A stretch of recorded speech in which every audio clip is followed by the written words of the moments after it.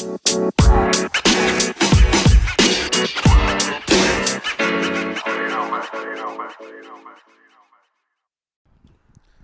guys, how's it going? Welcome back to Who's That Cat. Today's episode, we have a really cool guy. He's out here from the LA scene. He runs the Garage Mic. His name's Victor. Go ahead and introduce yourself, man. Hello, this is Victor Martinez Jr. I'm coming all the way from Dallas, Texas. Been out here for like 4 years, and thanks for having me on, Ernesto. No problem, man. Thanks for coming on. I really appreciate you coming on this. Hey, man, thank you, dude. Super cool. So Texas, Mm-hmm. how you said you've been out here for 4 years? Yes, yeah, I've been out here just about 4 years now. Had my son 2 years ago. Moved out like, what was it? 2013, something like that, right?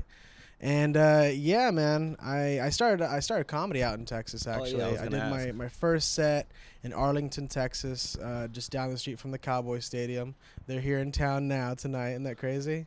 At this small little coffee shop called Mocha Lux. It's funny because like I was getting high, right? It was back in high school. I was 17. You were getting high, and that's how. That's Yeah. That's usually how it happens, Dude, I wouldn't have gotten on stage if I wasn't as high as shit the first time, and I've been high ever since, honestly. I don't like going on stage unless I'm inebriated in one way or another. Most people are like, oh, I think you're so much better when you're sober. I'm like, bitch, you've never seen me perform sober. Don't You're even like try to sober pull- when? Yeah, that's so boring. I've been sober once or twice, and I always end up thinking about like how long I've been up there. I'm never really that comfortable if I'm fucking sober. You're two in your head. Yeah, like I think about the time and how stupid I probably look, and like I start thinking about my voice and shit like that. And yeah, unless I'm smoking, I that helps me relax and just like look past that. So you were already smoking before you smoking weed I before had you just did started. comedy? Yeah, like I was 17 back in Texas, and I had started smoking like a couple weeks prior to that, and I was already listening to a Joe Rogan Experience, right? Mhm. And then I don't know, like we were just getting high, and I saw that there was an open mic. It just said open mic at this coffee shop that I used to go to on my lunch break, and I was with a couple of my friends. So I Jesus signed Christ, up. You were already working at 17? Fucking sad. Yeah, no, I mean it was lunch break from high school. It Oh, was, okay, yeah. But I had a job on the weekends and shit. I was at a diner theater. I was a bus boy. But so like I saw there was a mic listed, and I signed up first. And I did like 10 minutes right off the top. That's always amazing. It's always I always find that people that this is my first time doing comedy, and they do the longest sets, and I know, right? They're like, this is gonna be a Dude, piece of cake. I talked for 10 minutes about Adele and porn and jerking off. Was this something that you already had written down? You had already had some material that you were working with? For some reason, it flowed out of me like I did, Yeah. but I was already kind of like, it was like as if I was running those bits by my friends already, but I had never been on stage before, so I didn't really see them as bits. Yeah. They were just things that I said to my friends often that I would knew get cracked laughs. them up. Yeah. Yeah, it's like you don't realize you're doing it until you decide you're a comedian, but it's something that's like I run the same thing by different people at different times. Yeah. And if I do it cleverly enough, they're not going to realize it's a bit. They're going to think it's part of the conversation, right? Yeah, yeah. But fucking, so I ended up doing like everything that I had been saying to my friends in high school, just like that made them laugh, or I could remember make them laugh, or made me laugh, and I tried it right there. And what was funny about that night was that after I was done, it turned out to be a Christian open mic night, a Christian music open mic And night. you went up with that? Yeah, what's up, dude? So like after I got up, I got off. The next guy that got up after me, he started singing about God, and I was like, "Oh, this isn't that type of mic. Like, this is supposed to be for like God or something. Like, this is supposed to be a Christian rap or something. I don't know what it was supposed to be." They didn't tell you anything? After when you got off, they No. weren't like, what the fuck was that? Yeah, they were like, dude? "Well, thank you, Victor," and then they just started to go on with their night, and I was like, "Wow, that was my first time," and I made my friends laugh. And I recorded They went it out to too. see you? Yeah, Oh. they were there because we were all getting high together. But I mean, it was just so awkward because of that. I felt so bad. Like I'd realized I'd talked about jerking off in front of these poor Christians at some coffee shop. But man, I was really addicted to it. Like I loved it after that. After that, like it was Mhm. just once, and you were hooked, trying to get back on stage. Right. But so before that open mic, prior to that, were you already thinking? You already knew about open mics and about how basically how to get into, I guess, stand-up comedy. I'd started listening to it. Like I said, Joe Rogan was talking about it back in like I I don't know how long ago that was now. It was the early days of that podcast. Yeah. Before it was really big, you know. And he would talk about his early days, and like he would bring on other comedians that are that he had come up with, like Ari Shaffir would talk about doing open mics in the scene, and so I kind of understood the structure of it, and so it wasn't too alien to me, and it didn't seem as scary once they like talked about just the path that they went on. Yeah. It seemed pretty straightforward enough. Just go on as much as you can. I didn't have too much opportunity right there in Arlington, Texas. Is that why you moved out here to LA? The way it worked out, after the first time I had done it, I graduated a couple weeks later, and then I went to Vancouver Film School. Vancouver? Yeah, I was going to Vancouver Film School for makeup. Is that Canada? Yes, that's why I have the Canadian flag here. Okay, I always wondered that. I seen it, and I was just like, yeah, why not? Yeah, you know I got this flag here in the garage. But I never knew. A Canadian jersey. I went out to Vancouver. So I listened to several podcasts around that time. Yeah. Along with the Joe Rogan podcast, I listened to the Kevin Smith podcast, Smodcast, and him and his producer Scott Mosier talk for hours and shit. And he talked about going to Vancouver Film School and dropping out. And I didn't plan on dropping out, but I was already into makeup for film and television. Throughout my senior year, sophomore year, I was doing makeup right there in the high school plays. And then I got started actually doing makeup for haunted houses right there at the Six Flags Mall. How did that start? This girl invited me out. This girl that I thought was cute. I was like 13 or 14. Invited me out to a haunted house to just dress up. Like they needed performers to scare people, and it was all for free, but you could like win prizes and shit. Yeah. And really I just wanted to make out with her.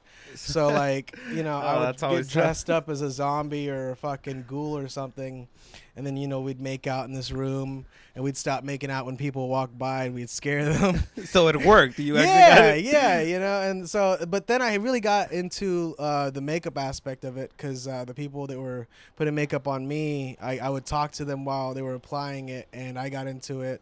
I started doing it myself, and I had a little bit of a knack for it. I even drew a little bit, which is like the same thing as like painting on a face. I saw that. Yeah. So like I got into that. I started doing it for high school, and I got deeper and deeper into it. And once I started hearing Kevin Smith talk about that school, I looked into it, and I saw they had a makeup program. So they had like a trial run for like a 2-week type of thing. Yeah. You had to like enter in to win. It's like a contest. You get to go there for 2 weeks, try it out. I got in. I sent them some of my stuff that I was doing at the haunted house and in high school. They liked it, so I went to visit. I was there for 2 weeks with my family, and then we came back. I did comedy for the first time. I graduated, and then I actually went. And so now I was in Vancouver, supposed to be doing fucking film school. And during the day I would do classes, but at night I discovered their comedy scene, because after my first time, after my first time doing comedy in Arlington and going to Vancouver, I figured, you know, I'm on my own. I think they have a scene. It's a pretty big city. Yeah. I didn't hear anything about the Vancouver scene, but I just went out to look for one, and I found one. I found an open mic, Goldie's, some pizza shop. Comedy open in mic. Downtown Vancouver. It was actually a comedy open mic. It wasn't a Christian fucking song open mic. It was like a legit one. So I did my first real comedy set at a comedy spot in Vancouver. A lot shorter set, I would imagine. Yeah, that was like 3 or 4 minutes. Yeah. I was high again. I had found weed in Vancouver. Oh, oh God. It wasn't much easier to find in Vancouver than Texas, I'll tell you that. It was much easier. I mean, you were at a film school, so I imagine I didn't even get it from any of my peers. I had to go find fucking other comedians. Comedians told me how to find it. Like, there was biker gangs that fucking dealt comics, dude. Yeah, fucking you comics. can find anything with comics. Yeah, dude. They have somebody's on something for sure. At a mic, somebody's on something. I learned that real quickly with them. Yeah, I love comedians, dude. But yeah, so I started doing it up there. I was there for like a year before I dropped out. And why did you drop out?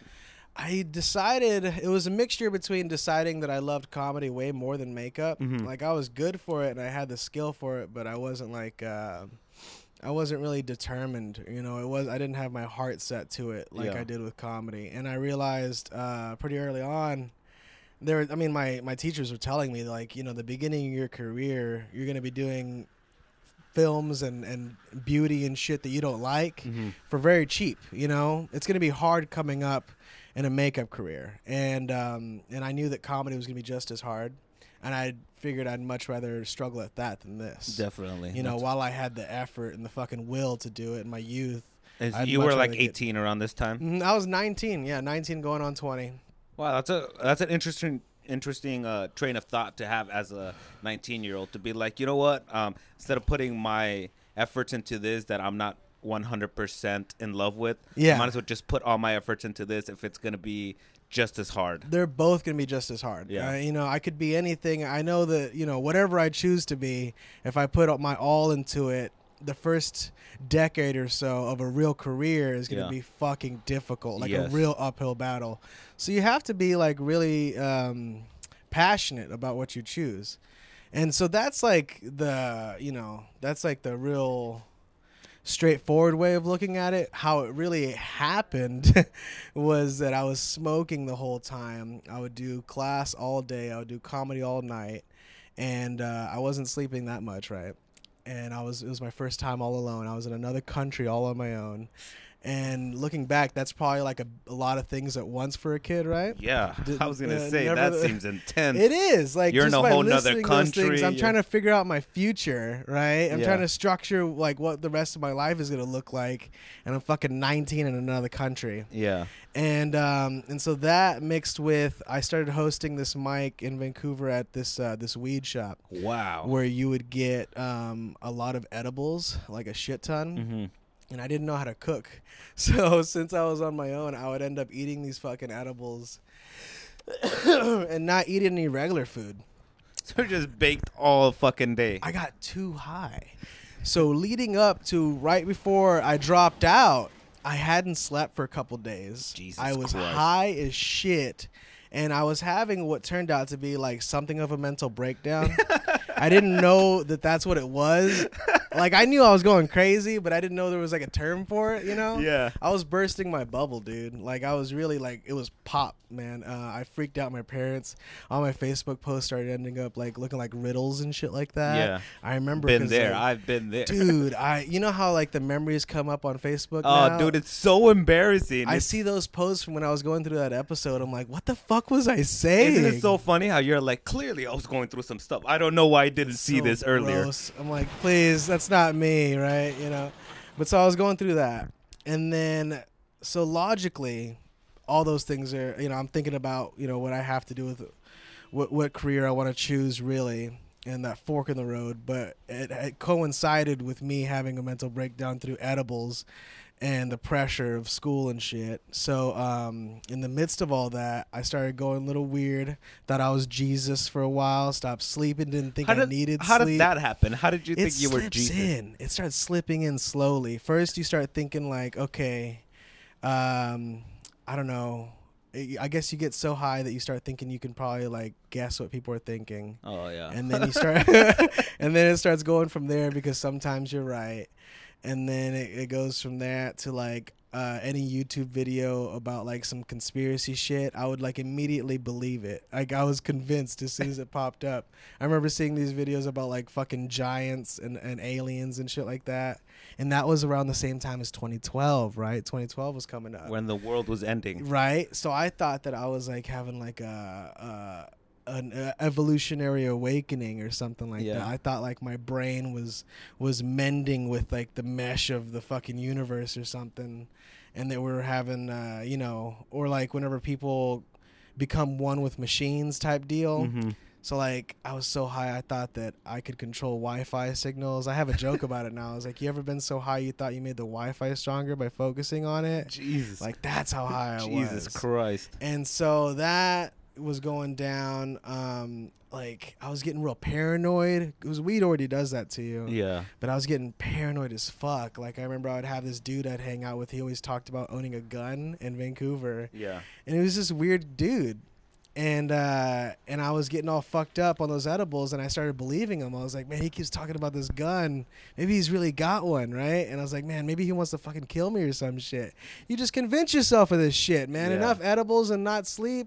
Fucking you believe any little weird lingering definitely thoughts. Drive you to some type of psychosis. Yeah, like no sleep. it's not good to have someone like that around you saying that type of shit, let alone doing those things. And so that that happened. I tried to get away from this dude, right? I stopped talking to him, and then like I stopped sleeping for a couple days, like I said, and like I got weird Facebook posts, and then I went to class, and like and I was still in the middle of all this shit, and I just like I don't know what compelled me to get up in the middle of the class and just tell my teacher, I'm like, I'm really not interested in this shit anymore. Like, I don't know what it is. I don't know if it's because I haven't slept or, you know, I'm getting weird right now, but I really just don't want to be a makeup artist. And he was completely fine with it. He's like, all right, well, here's what you have to do. He probably sees that shit all the time. I guess, Yeah. you know, some American kid doesn't know what the fuck he's doing and shit. Yeah. So he, you know, and it was really nice how smooth he was about it. Cause he told me what to do. He's like, just go fill out the paperwork, talk to the heads of the, or, you know, whoever enrolled you and just drop out. And I did. Somehow I did. Like, I don't know. There's a process. I don't remember half of it, but I got through it to the point where like I told them I was out and I did it all on my own. What did your parents think about that? They thought it was very fast because, like, you know, on their side, like, you know, 1 second they're saying, you know, these Facebook posts, and the next thing I'm dropped out of school, and like I'm telling them I want to be a comedian. They thought it was terrible. I mean, they had fucking helped me get to college, right? Drove me up there, took care of the classes, got me housing, and like, you know, I should have been all set. I was like, and I was the only boy in the family too, right? So it's a real big deal that like I make something of myself type deal. And so yeah, man, they weren't too happy about it at first. I always equate it to like coming out as a comedian to your parents. I have to imagine something similar to like coming out as gay. As being gay. You have to like come out and tell them like it's not a secret, like some shit you do at night anymore. You know? Oh, yeah.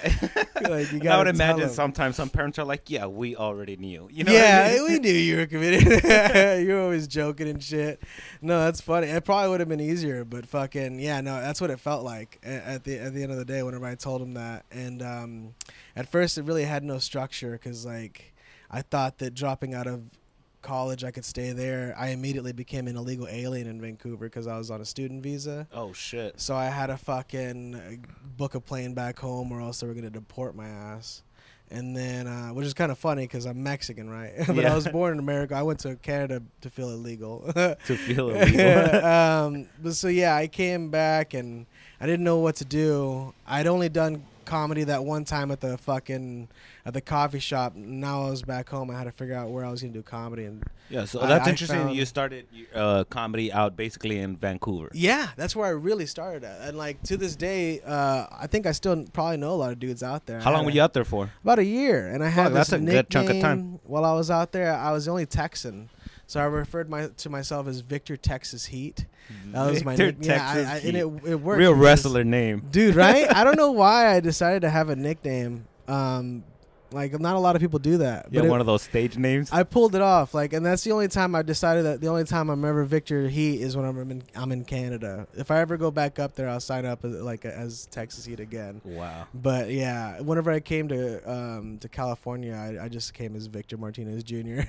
And then when you came back down here, you were completely like, I'm gonna just fucking pursue comedy. 100%. Yeah. I was done with film school, and I mean, I thought about going back to Canada just as a comedian, but I don't think that would work out unless I had like a real job up there or some shit. I mean, definitely. So I started doing comedy at the Arlington Improv. They had an open mic weekly every Tuesday, and I started signing up. It got to the point where I was hosting it. Oh shit, that's badass. Yeah, I love hosting things. That was like the first couple times was like, yeah, I hosted the Weed Spot in Vancouver, and then I started hosting right there at the Arlington Improv mic, and like I'm loud and shit like that. Like I whenever I bring people up, people always say that I sound like a fucking like some type of roadie or something, you know, like a rodeo. What are those guys called? One of those guys that said like, yeah, that or like an announcer or some shit like Yeah. that. Really over the top. But I don't know. I just like getting people excited for it. I think Yeah. it's like I mean, you're But, definitely you know, a great host. I appreciate it. I like hosting things. I don't know why I gravitate towards it. Like my family used to host parties and shit whenever I was little. Maybe that's it. Like they kept the big family together. But I just like I know what a good time is, and I like giving. You know, I know what a good show is supposed to be. So And I you always, like setting the tone for the whole. I like putting on what I feel would be a good show. That's what I always do at the bottom. It's always the bottom line is like as long as it's something I'd like to go to, I know someone's probably having fun. Yeah. You know? So you left Vancouver. You started comedy basically there. You left Vancouver, came back, made your way into that hosting position at the Improv. Mm-hmm. After And that, I don't know. I started deciding that like there's a lot of really good people right there in the Texas scene that just stuck it out, and they could started getting booked or getting paid gigs, and then like doing the circuit, which is like Houston or Austin, and some clubs right there in Dallas. I know Austin's got a big scene, but anyways, I don't know. I figured something always compelled me to go to Hollywood. I knew that's probably where I was going to go after Vancouver if I'd stuck it out there. yeah, And it was the same thing. It's like, if I was going to struggle anywhere, I'd rather struggle amongst the greatest yeah, as opposed to just peter out in Texas. I don't know. It seems like there's no limit out here, yeah. And one of the things I like about being out here, the same way I started comedy somewhere else and then moved here. I started out in the Inland Empire and then moved out here after only like a year and a half of doing comedy. And one of the things I really love about being out here is just you get to not only perform at endless mics because there's so fucking many, but then you also get to go to places like the store and watch national headliners just perform and work out shit. And I think it's a really good way to learn and improve yourself by watching people that are already that already have shit down, basically. That's where like it's hard to explain how important the store is to people unless Yeah. they're into comedy, because that's where it starts feeling like a religion, because that's it's Mecca. Yeah. Even if you don't perform at the store, if you really want to take this craft seriously, you have to go there and at least look at the fucking stage. You have to at least see a couple people on do their thing, because the guys that do it there, I mean, the guys that have been fucking door guys there, end up becoming legends. Fucking Jim Carrey, people like that, and it's ridiculous. And you get to see people that are not just coming up, but people that are fucking like people that I'm sure you've seen Joe Rogan there, and it's like how weird of an experience where Going before you from- even started it, you would be Yeah. watching him at home, and then Yeah, I coming would out just here, and you're like, Jesus Christ. Listen to this guy's voice for hours on end, and like there he is right in front of me, Yeah. big influence, and he's right there fucking just working his shit out. Yeah. Not even doing his best material. He's like trying shit out. He's being very vulnerable, and that's the place to do it. Yeah. The thing about the store is it's got so much fucking history.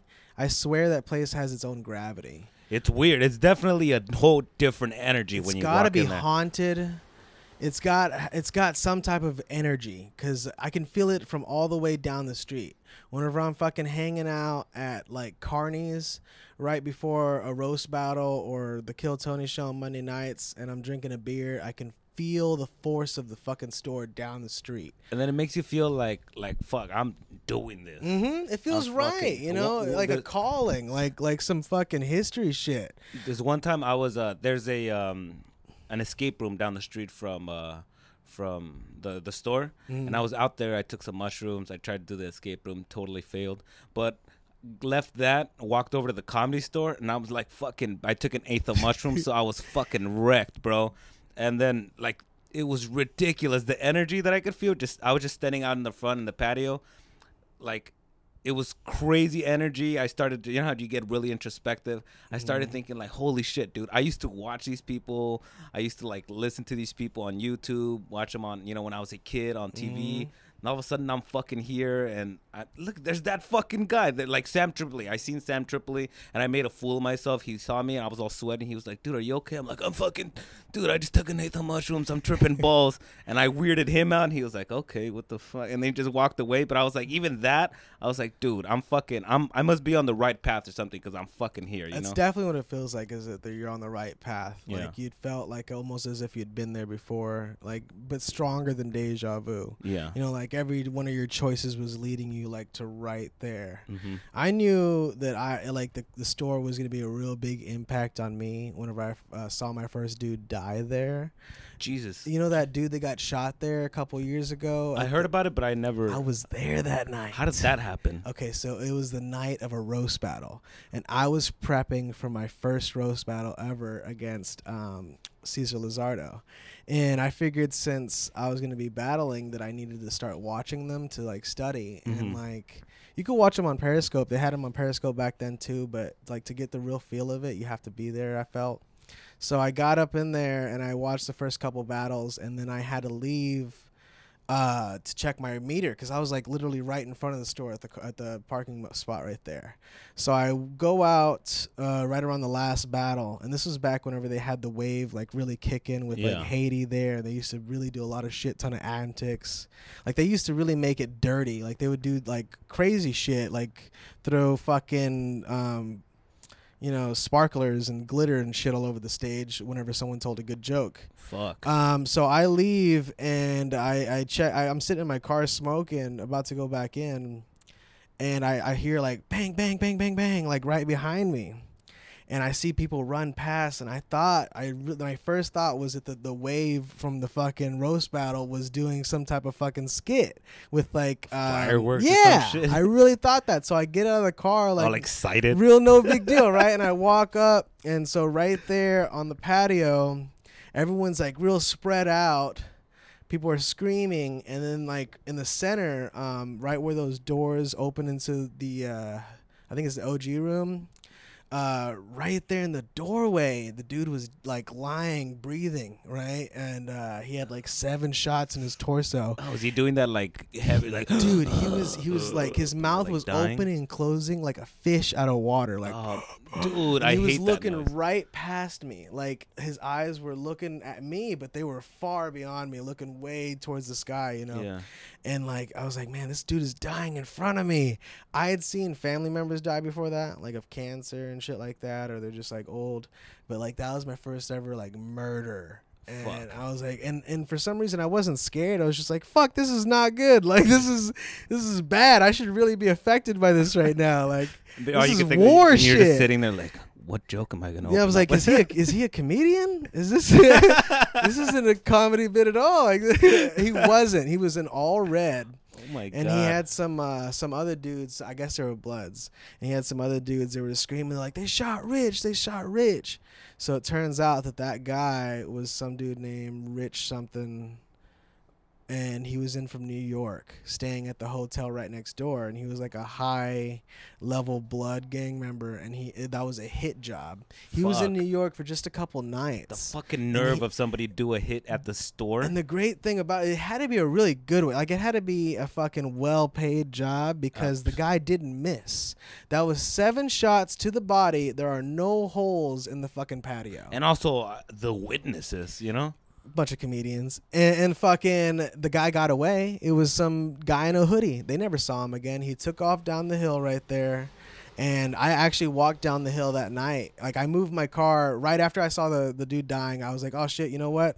There's going to be cops here soon. I want to move my car because I know that this place is going to be locked down. Like a murder just happened. No one's going to be in or out for a little bit. I want to leave. So did the roast battle still go down? Yeah, well, the roast battle was ending. And it was wrapping up right around then, and fucking there was a shit ton of people on the patio, and like I mean the store was just packed on a Tuesday night, dude. And I took my car and I went down the same hill that the shooter had taken off down, and I was actually looking around for a gun in the bushes because I knew they had probably stashed it somewhere in those bushes down there.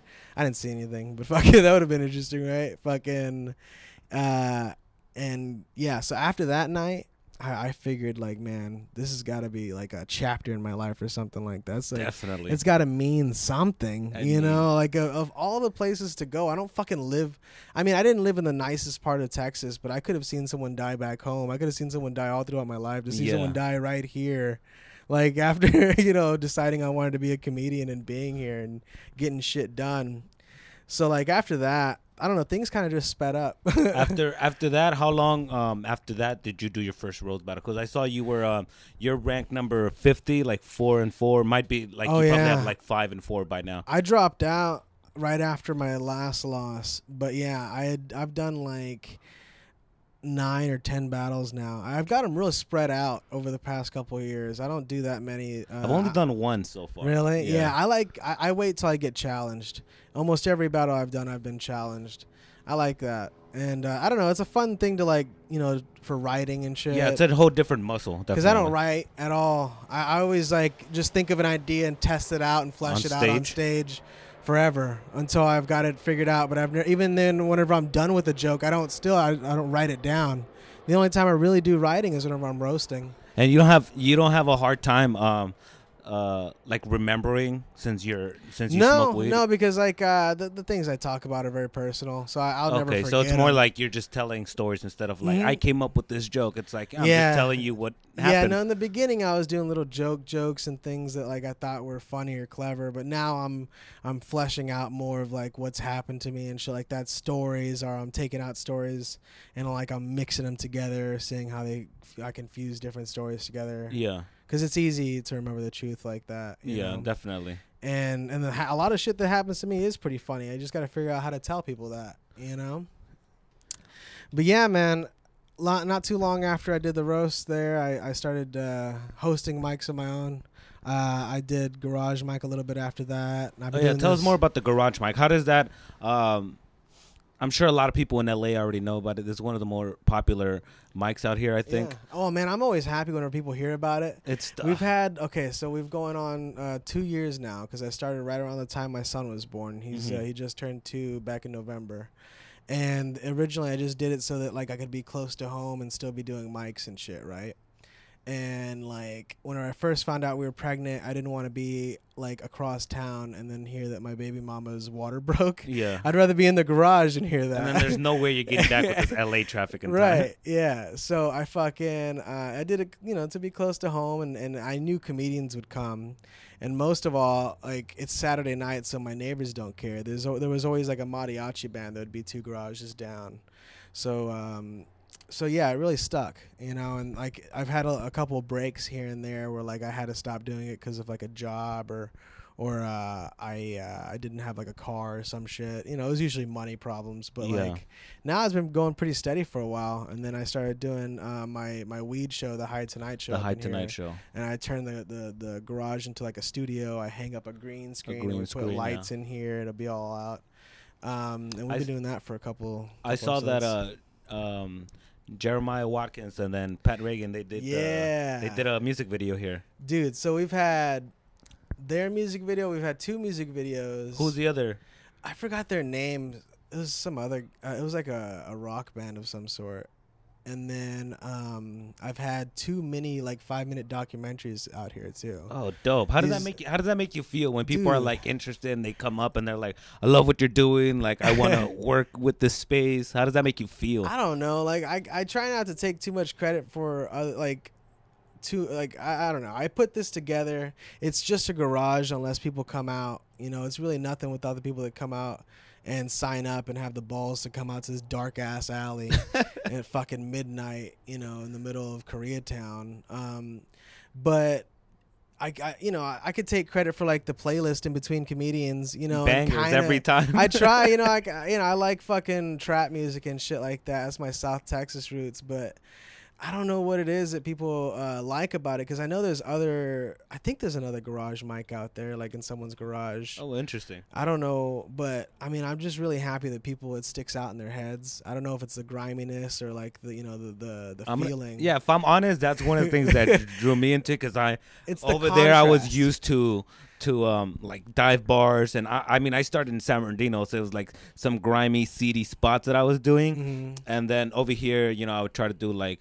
I think on Saturday they have like a spot you could do at Flappers around the same time as your thing.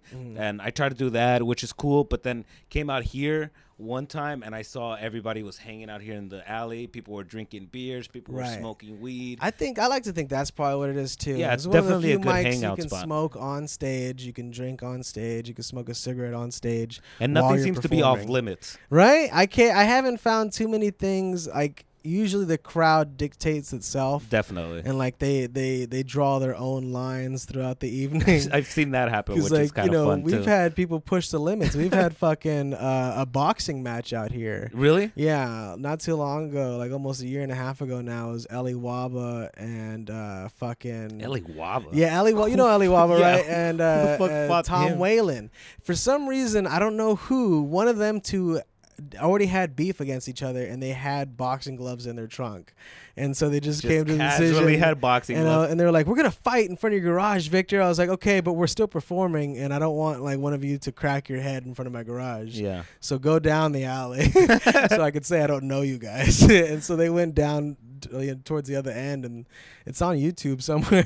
Oh shit! I'm gonna have to look that up. But you know, like when things like that happen, or like whenever someone brings like a couple boxes of pizza and like a box of beers, you know, I'm just like, man, I'm really happy that I found a group of people that fucking, you know, share the same vision as me. You know, they just really, they don't care. They just want to work their shit out. Doesn't matter where. And then you know? guys seem pretty tight for the most part. I noticed there's new comics coming in all the time. Yeah. There's people that like they're kind of new. They come up here too because they hear about it. Yeah, but I'm for constantly the most part, surprised. there's also a tight knit group that you can always find here at the Garage Mic, which I think is cool. It's a small little community you guys have. Yeah, we have new people and regulars all the time. I'm always surprised by like new faces every week. Yeah. Because I've always thought like, oh man, I've met everybody by now. Yeah. But there's people coming into this city every fucking day. Seriously. And you know, they come and they go. And like I said, like with this last documentary that we had, these guys, they came out all the way from Finland. From Finland? Yeah, this dude Mishka had apparently performed here a couple months ago, and honestly, I'd forgotten about him. Like he introduced himself to me, and you know, he might have told me he was from Finland when I you see first so met many him. faces, huh? Yeah, and then so when he came back out and told me he wanted to shoot like a little 5-minute short just about the mic, I was like, shit, they want to hear about this out there? I was like, man, that's so fucking cool. You know, it's like a dirty garage, but if they're interested. But yeah, man, so he came out with like a camera crew and lights and shit, interviewed all the comedians here. And, you know, I really appreciate that type. That's why I came out here, man. You know, just for crazy shit like that to happen. It's not that abnormal out here in Hollywood. Yeah. And then as far as the High Tonight show, how did that all start out? Well, right around the same time I started smoking weed, I realized I love it. You know, Weed, like smoking weed? yeah, like some people do it and then they're like, oh, I'm not gonna do this all my life, Yeah. or I'm gonna stop it whenever I decide to be more professional or adult. Yeah. You know, they're like, they think it's silly or something like that. But for me, as soon as like from the very first time, I know I lost control, but at the same time, it felt like When you something had very that positive. breakdown. Yeah. I don't know how. I still think I can wrangle it, you know, and I still think that it's a very positive thing. I don't know where I'd be if I had taken interest in any other drug, you know. Like if I had been drinking, I don't think I'd want to be like the host of a drinking show or anything like that. I probably would have ended up way worse. Yeah, it's interesting. Like I was telling you off before we started this off Yeah. mic, how I just stopped smoking weed, and I love smoking weed. Right. Weed is even the process of like breaking your weed down, you know, I'm putting doing that now. putting on a yeah, he's rolling a joint right now. That's how committed he is. Yeah. With one hand. I won't So drop the mic. even the process of like breaking down your weed, putting in a cool song, and you know, rolling up a blunt, sparking it up, that whole process, I fucking love it. Being high, I love. And then I was telling you, like, the only reason I stopped is because, like, I'm trying to my only job basically is try to come up with jokes at this point. Right. And then I would get too high and forget. And That's it's the like negatives. Yeah, and that's the downside of it, and it's true. It could affect anybody that way. But I don't think it's necessarily the weed that did that. I just think it was just me. It's a side effect. It's like one of the effects is that, you know, you do get relaxed, and if you feed into that relaxation too much, which can be good and bad, whenever it starts turning bad, you get like really just apathetic and like blasé about a lot of shit. You stop caring as much, and you stop meeting quotas, and you stop pushing yourself possibly. And though I found myself get into those ruts, I can get into that with literally anything. You know, Yeah. if I wasn't smoking, I'd probably get into that if I was just drinking water. Yeah. Fucking, you know, eating chocolate gets me to that point. But there's something about weed that really inspires me to want to create and share and set aside, you know, what the ego might, like, you know, I don't know, just tamper that feeling. You know, if I was Yeah. sober and just thinking too much about how something might look, I'll never get it done. Yeah, you know? that happens to me when I'm high. Mhm. I feel more relaxed. I don't really, my thoughts aren't too intrusive. Mhm. I just feel like, all right, I got this. When I'm sober, like now, I'm finding it like a little bit more difficult because it's just coffee and cigarettes now. But I find it like it's tough, dude. I have to learn how to deal because like all anxiety, like you were talking about going on stage sober. It's like I worry about what I look like, what I fucking sound like, all that shit. But I just have to. For me personally, I just want to be able to deal with that sober, and then I will go back to weed at some point, and mushrooms and drugs and all that. But for now, I just want to be a little bit more present, and then be comfortable with being sober, and then obviously I'll hop back. See, I don't know what it is about me that I've always been the opposite of that. I'm more comfortable when I'm high, and it got to the point where I was doing a bunch of mics all around. I'd always had the idea of like a weed talk show. Yeah. And then about 2 years ago, this dude Nolan, he ran Drone Box. I actually went to that one. You did? Yeah, I went to that So one. he hosted this. It was called Drone Box. It was like a studio and its own little network. They shot their own shit. They had a lot of open slots. It was a huge studio, actually. It was, and they tore it down just a couple weeks ago. Really? It's completely empty now. Wow, that's fucked up. All blacked out from wall to wall. The They took their fucking stage. They took like their plumbing. Yeah, so the next stage is gone. Drone Box is gone. But yeah, whenever I started working at Drone Box, Nolan approached me with an open slot, asking me if I had any ideas for any type of shows, because I had performed there a couple times at their mics or their book shows, or I'd worked on some of their programs. And so I told him I had the idea for a weed talk show, and I knew it'd work with him because that was his studio. Yeah. People don't let you smoke in their studios, but since that was his, he'd let me, right? Mm-hmm. And if it was a solid enough idea with like that type of structure of a talk show, that it wasn't just people sitting in the circle smoking weed. Yeah. That I could pull it off. So we did like a pilot episode with him, and me and Eric Abonante structured out a full hour where it would be just like Carson or Leno. I would come out. I would do like a longer monologue format version. Yeah, and I'd have musical guests and comedian guests, and smoking weed is the only thing that ever makes me want to talk. That's one of the things I enjoy about the High Tonight Show is that you have not just comics but musical guests as well, which is always nice to see. I love musicians. They mesh really good with comedians. Yeah, like I was saying earlier too. It's just I think it's because we're both we're creative people, and then they get it. You know what I mean? Just as much as we get, like, yeah, of course you're trying to write a song and trying to get it out there. Yeah. Of course, we're sympathize with each other. Yeah. Our common ground is drugs. Definitely. We like a lot of the same things like that, and I always think that, I know I do. Every comedian wants to be a good singer, and every singer wants to tell a funny joke. I know. Every comedian is like, oh, I wanted to be a rock star, dude. I wish, like, if I could trade out any voice, I'd sound like Sinatra or like... just dreamy as fuck. Yeah, or like those... Dude, if I could sing, I would never even talk. I would sing everything. The Four Seasons, Like, I would sound like them.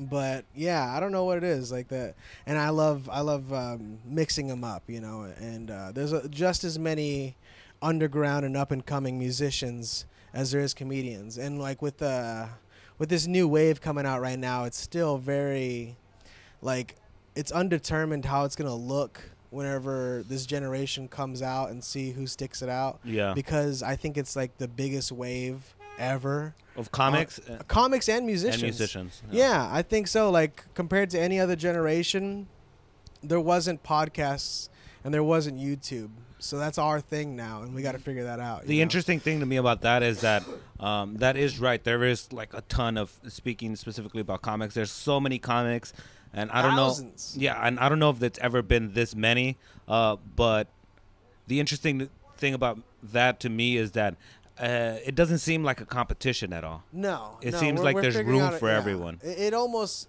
it was competition in the early days when there wasn't as many, but now there's no way to do that. You have to be a community about it. You have to fucking give each other something to do. Especially how comics know each other, like, from different scenes. Like, I'm sure people from Texas, Vancouver, like me, I'm not huge or anything, but I know people from Vegas, San Francisco, very LA, quickly too. Yeah, especially definitely. with like Facebook, you start, getting to know all these comedians that you still would never even meet, but just because they're in the scene, now you're in the same groups online. You see each other's posts. Yeah. You see each other on each other's lineups. And then you get familiar with faces, and you see them out, and it's like, oh, dude, we're friends on Facebook. What's up, you know? And there's just so many of us. And yeah, I never see the same face twice out there, man.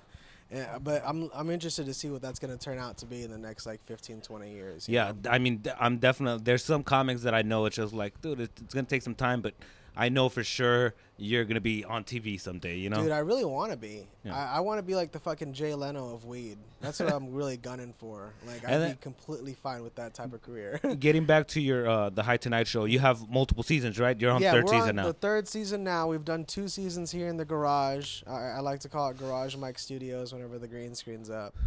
And our first season was right there in Drone Box before they shut down. Yeah. It kind of just fell apart with Drone Box. We ended up doing about 20 episodes there before he started canceling a bunch of shows. And I don't know what happened to him, but fucking it got to the point where he was just done with everybody. And I had to find a new home. And I switched over. I had already been talking to my producer and director, Eric, and he had decided to start his own little YouTube channel, Channel 310. Yeah, yeah. And so on that network, he's got another weed show, Blunts and Brunch with Arthur Hamilton. Arthur, yeah. And a couple other Lila, shows. right? Yeah, Lila Hart, Small Talk with Lila Hart. A bunch of other little, like, they're mostly talk shows and, like, dude, I love what you guys are doing with that. It's like, it's almost like a smaller version of the All Things Comedy thing where you guys have your shows and your basically info for other shit that you guys are doing, and it's all on one channel, so it's easy for people to, like, if people are into your thing, they'll go check you out and they'll stumble onto, like, let's say Lila stuff or that's Arthur what we're stuff. hoping for. Yeah, which is definitely the way to go, because I'm really lucky with these guys, man. Yeah, these guys are really cool. I don't know how I found them, but it's not too often you find so many individuals who are like that talented to be able to like collaborate together and really produce something, because so many people, I mean, even if you really like them, it's hard for them to get to work together, right? Because they all think they're so fucking brilliant. But fucking no, I'm really happy to be with these guys. Yeah, check them out, Channel 310. Yeah, guys, you guys should definitely go on YouTube, look that up. But yeah, I'm really lucky in that they keep me going for sure. Anytime I feel like I'm not doing enough, I look and see what they're doing, and it helps me. It gives me the energy to motivate each other. Yeah. Yeah, because that's half the battle, is like being your own biggest fan, and that's what it's gonna be like in the very beginning. You're just cheering yourself on and shit. Definitely. Making it look like you're busy. And you have a kid now. He's my like son 2 River. or 4. He's 2 now. Yeah, my dude, little white boy. He looks so big for a 2-year-old. He's really fucking big. I think he's gonna be bigger than me. His uncle on his mother's side is like 7 feet or something like Jesus that. Fucking like Christ. a fucking ogre. So like a big white family. all healthy white. Texas people. So yeah, I'm raising a giant. So they do make them big in Texas. Having a child, do you think that adds any extra pressure on you to make something happen for your comedy career? Oh yeah, dude. I've been thinking about that more recently. Like you were talking about, like, you're just focusing on comedy now. Yeah. If I didn't have a kid, I would have just been doing that. I honestly, I talked to some comedians who are like, man, I'm homeless. All I do is mics and live in my car. I'm like, that sounds great. Like you don't have to fucking raise anybody and wipe someone's ass. Dude. I mean. And I think if you're just cool, like I'm cool with being fucking poor for a couple years. I don't have anything to prove to anybody. Yeah. Like that. I don't have a kid, so I don't really. As long as if I don't eat, I'm fine with that. You know what I mean? Yeah, exactly. You could skip a meal, whereas with like someone who's growing, it's very important they eat every day. Yeah. And the bigger they get, the more this little fucker's gonna be snacking. But I love them. That's the thing is, I love kids. I've always grown up around family. My baby mom, she's a really good mother. I got really lucky with her. Like she makes it much easier to keep like the shit that I do going on. Like she's inside, she knows that I'm out here doing a podcast.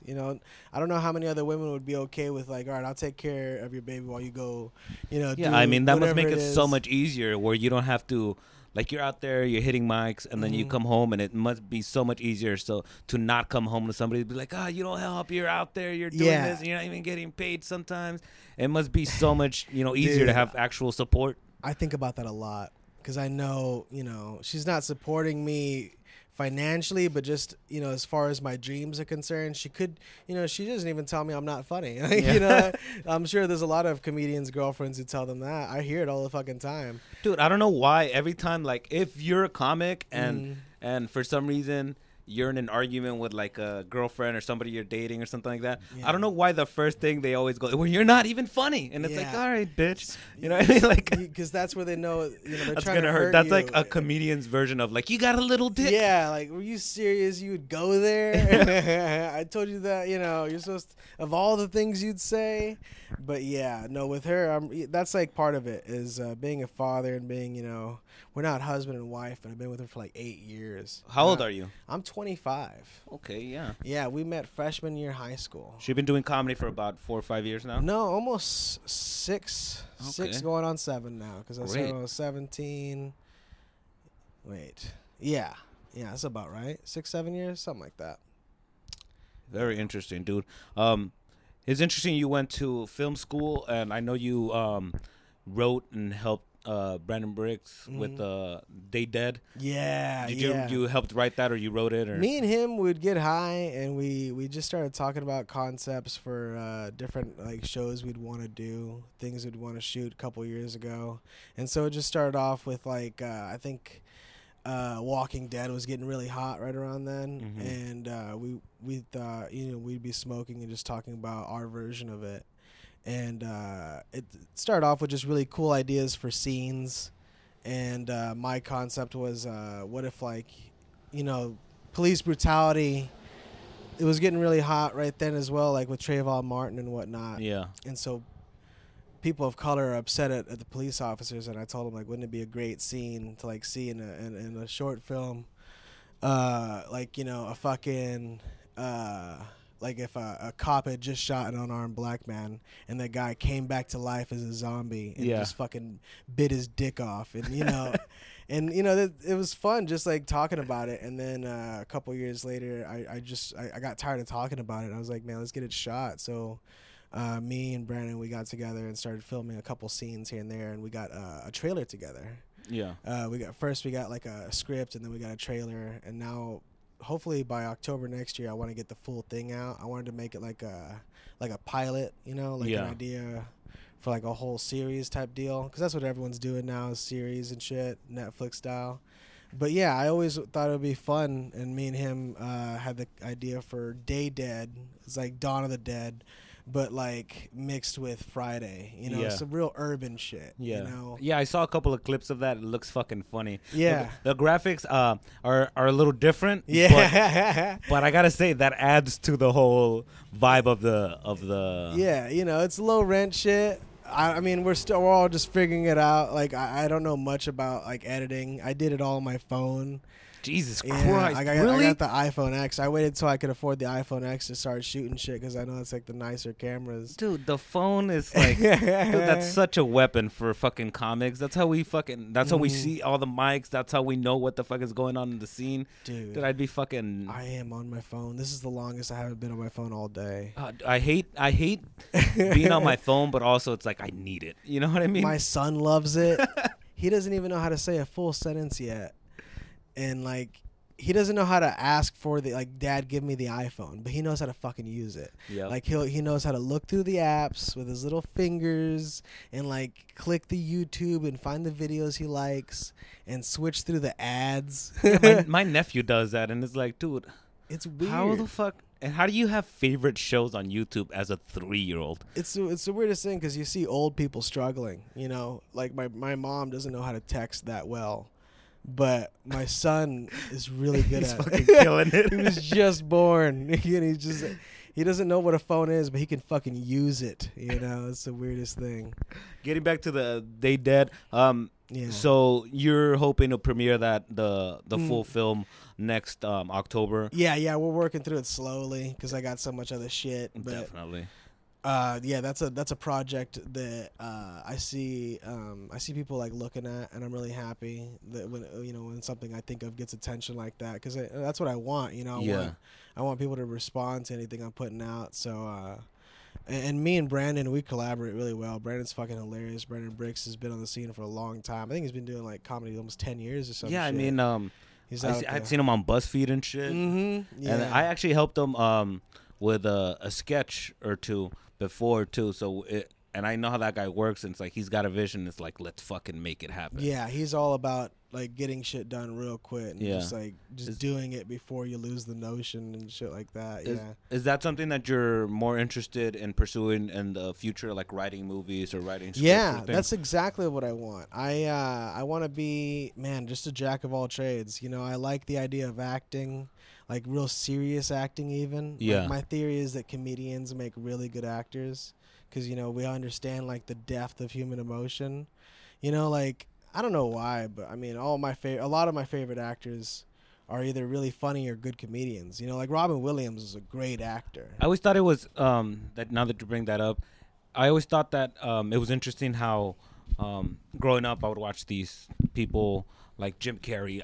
I knew him like as an actor before I even knew he was a comedian. Mm-hmm. There's people like that, and I always thought it was interesting because I'm like, this guy's really funny in movies, and then it makes sense because obviously instead of getting an actor and showing them how to be funny, it's such an easier step to just get a comedian and be like, make this funny, do what you do and make this funny for us, you know? Yeah, I don't know what it is about humor that really you're so attached to those deeper emotions. I think it's like and I think we understand like cadence a little bit more, mm-hmm. you know, like instead of being like, oh, I'm gonna just say it like this, like I'm reading it. It's like we understand where it's like, no, this is the funny part, so I'm gonna make that part funny. I'm gonna make that part stand out, and there's something to it. Mm-hmm. You know, I think it's maybe like as a craft, we have to study people. You know, we see our crowds are literally like every emotion possible, and we're trying to wrangle. You know, so we're good at manipulating those. Because that's what comedians do. Social commentators. You put them into trance, you know, sympathizing so well that you make them feel as if those are their ideas before you said them type deal. Even if it's like something they don't necessarily agree with, you can be so captivating that you get them on your side. Mm-hmm. Yeah, that's something that, like, you know, Christian pastors, you know, and people that speak for God and comedians really have in common is like they're just good at wrangling masses and like bringing something out of them. And so I don't know what it is about that like makes a good actor, but that's my theory. I do want to be an actor like that one day, like a real serious one, like a Benicio del Toro type or something like that. And then like directing and writing. I told you I listen to Kevin Smith. Mm-hmm. I love his style. Clerks was always a big influence.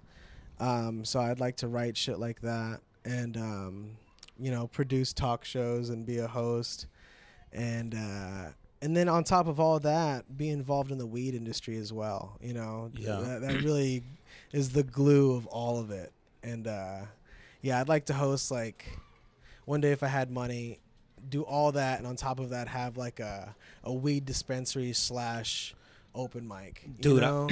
I've been there's a few shops that I go to where I've asked them, like, can I put a comedy show on? And some have been interested, but then they drop it real soon. It's catching on. They're really shy, but every day it's getting more and more legal. And with every new state and shit legalizing it, and now hemp is legal, it's gonna be like a fucking Starbucks, you know? I was very lucky to perform and host a few shows where it was a cannabis event type of thing, where they had like a 5-course meal. Everything was cannabis infused. So I had like, you know, like marijuana infused beans, which later gave me marijuana infused diarrhea. Hell yeah. But you know, that was a fun ass show because it's always interesting to see like that. It was the same way. That dude's passionate about weed the same way that I was passionate about comedy. And it was like, yeah, dude, let's fucking make this happen. It's such an inspiring plant, you know. I got a joke about it where I'm like, every time I smoke weed, it really makes me want to be a botanist. Like, I look at it, I'm like, man, I just want to grow this shit, you know, and sell it to my friends. There's not too many other drugs that make you feel like that. You know, no matter how many beers you've had, you've never been like, I want to distill beer.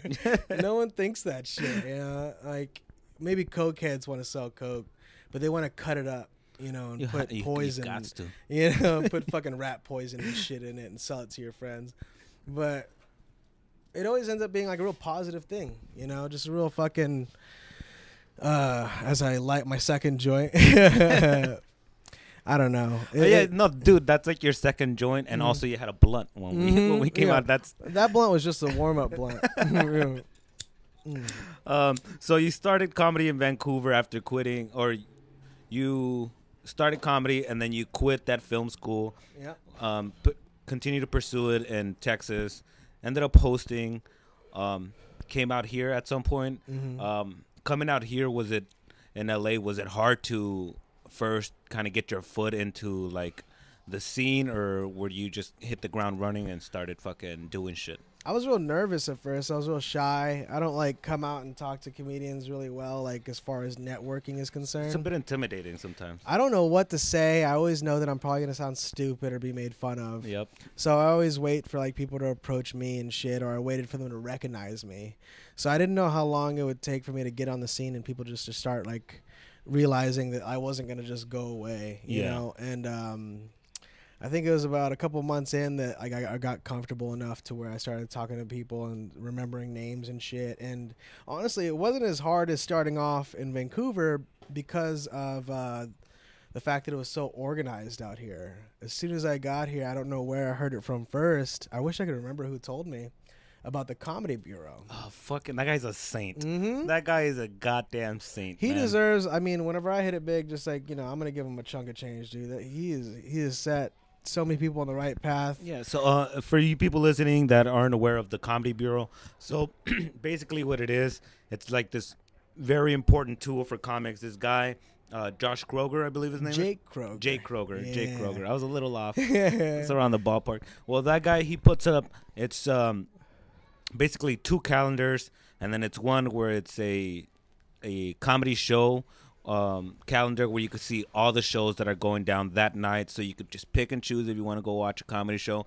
And then for comics, which is really important, they have another calendar where it's all the open mics that night, so you can schedule your shit out, which is very important. Yeah, and if you ever want to get listed on it, you just message them on Facebook or on the website, and it's really easy. You tell him all the details, when and where, who's hosting it, is it paid, is it a bucket? He lists all that for you, and it's just like, a centralized spot where everyone can go find that. And so once I got hip to that, I knew where every mic was going to be. If they weren't listed on there, you heard about them through the mics that were. Yeah, listed dude, my on 2 there. favorite websites, Pornhub and the Comedy Yeah, Bureau. dude, my phone knows what it is. I still to this day don't know how to spell the word bureau. Dude, tell me about it, dude. But, I'm just like, I'm gonna make a shortcut on my fucking home screen because I can never fucking. Google knows what I mean.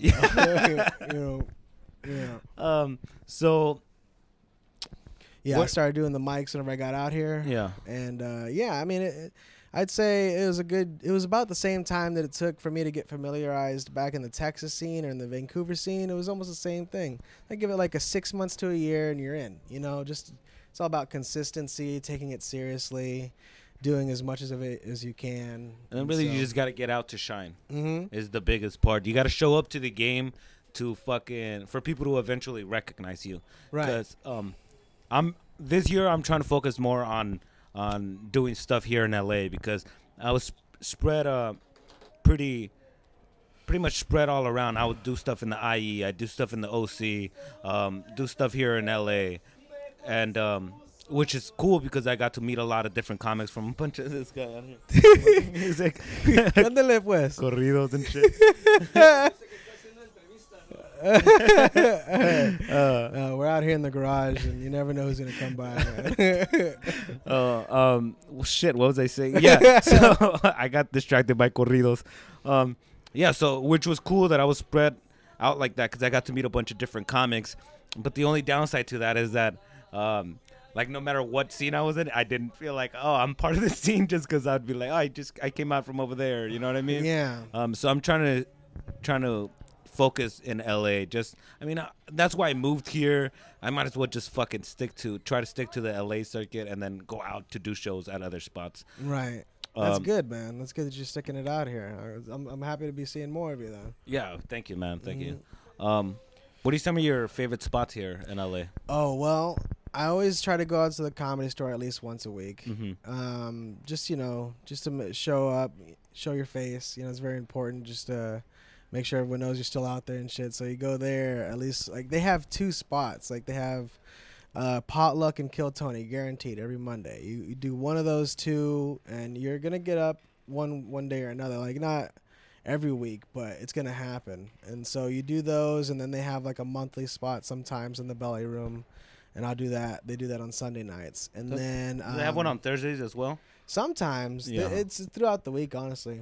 There's so much shit going on at the comedy. So many You have rooms. to keep an eye out, and they're one of the ones that don't always get listed on the Comedy Bureau. Yeah. That's like a word of mouth type Yeah, thing. definitely. So it's good to keep your ears open, and just like that's my spot. I always look out for that. Is a Comedy Store, just out of respect, you know. And then it used to be Next Stage, but like you said before, they're fucking gone now. Yeah, they fucking closed that down. They had a fucking mic Monday through Friday. And then was one of the cool ones where they had late mics too, like late mics. Oh, you'd be there until 3 a.m. Yeah. and they were still fucking popping. And then a great vibe again, like Yeah. and Oh yeah. So fucking comfortable, so inviting. And anytime I was up there, you know, I just felt like I was at home, you know, and it was one of those places that like the seating was pretty badass. It made comedians forget that they were It like, was like a small theater. yeah, it was a real theater feel to it too. And they did like improv and acting and shit during the day. One of the vibes I like Skip Town. You been there?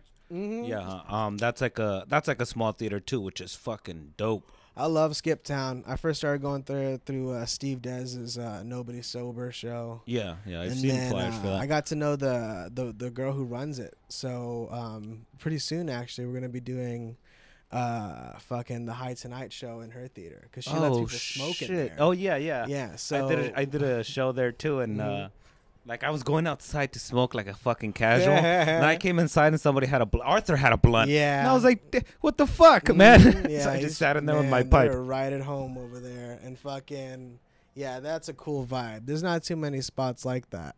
So and they're like a legit theater too, with like Yeah. theater style seating and a fucking green room in the back. I really like their stage, man. Really, just I mean, I like you how can the see. green room. It's like you gotta go through the wall. You know? Yeah, There's real like- Phantom of the Opera shit. Yeah, I was fucking like, what the fuck? When people started walking through that little crevice in the wall, I was like, what the fuck is happening? Just followed them through. The green room was in there. I was like, dope fucking. And then from the green room, they have a curtain. You just walk right on stage. From Oh there. yeah, I do that a lot. Almost every time I'm there, right before I'm gonna get up, if I know I'm about to be called, I'll sneak into the back, the set before, and then when they call me, I'll just come up from the back of the stage. Yeah. Real classy. But yeah, so those are some of my favorite spots for sure. Skip Town, and like yeah, Next Stage, rest in peace. There's new spots coming up all the time. And you know, I'm always gonna try to keep Garage Mic going. I you know, it's weird to say that my spot's my own favorite mic, but I like the people that I've attracted here. You know, so Yeah. fucking, I like doing this every week. And what else? Shit, none too many. Like some of the not in a good way, but like Marty's. I never paid the $5 to go there, but I liked the following it had, you know, and I'm really sad for all the people that are really affected by that mic shutting down. He provided a good spot for people. Yeah. That was notorious for giving like 20, 30-minute spots and shit like Jesus. that. All you had to do was pay $5. And really work your whole shit out. Yeah, and a lot of storytellers go there, you know. But yeah, spots like that, man. New ones every day. Okay, we're about to wrap this up pretty soon. Anything you want to plug? Well, go check out the High Tonight Show online. I'm doing that all the time. It's on all platforms: Facebook, Instagram. The High Tonight Show. It's like a weed talk show. And The High Tonight Show, you the guys. High Tonight Show. You know, it's like Leno with a blunt, and I host it. Like Leno with a blunt. That's what I the tell fucking people. Perfect That's how I'm going to try to description. sell it whenever I go to NBC. And so I do that. Come to Garage Mic, come sign up. Let's see what else. Channel 310, go check them out. There's a network of people I work with. Follow me on Instagram, Victor Martinez Jr. I post pictures of my son all the time and shit. And that's about it. That's all I can think of, man. I really appreciate you having me on, Ernesto. No problem, man. I appreciate you coming on. And I mean, this definitely a fun interview. Yeah, I learned dude. a lot about you because It's a good one. Yeah, prior to this, we hadn't really sat down and talked anything. I just seen you at mics dude. and I don't talk to people unless it's in this format. Yeah, so- I'm not good at having conversations, man. So I hope people enjoy this. You guys follow him. Go look up all his stuff. He's got a lot of shit going on. Follow him on Instagram, Facebook, and all that because he's always obviously coming up with new shit to put out there for you guys, new content. So hope you guys enjoyed this episode. I'm Ernesto Ledesma. That was Victor Martinez Jr. Thank you, man. Yeah. I've always been saying Ledzima, son of a bitch. All right, you guys, we're out.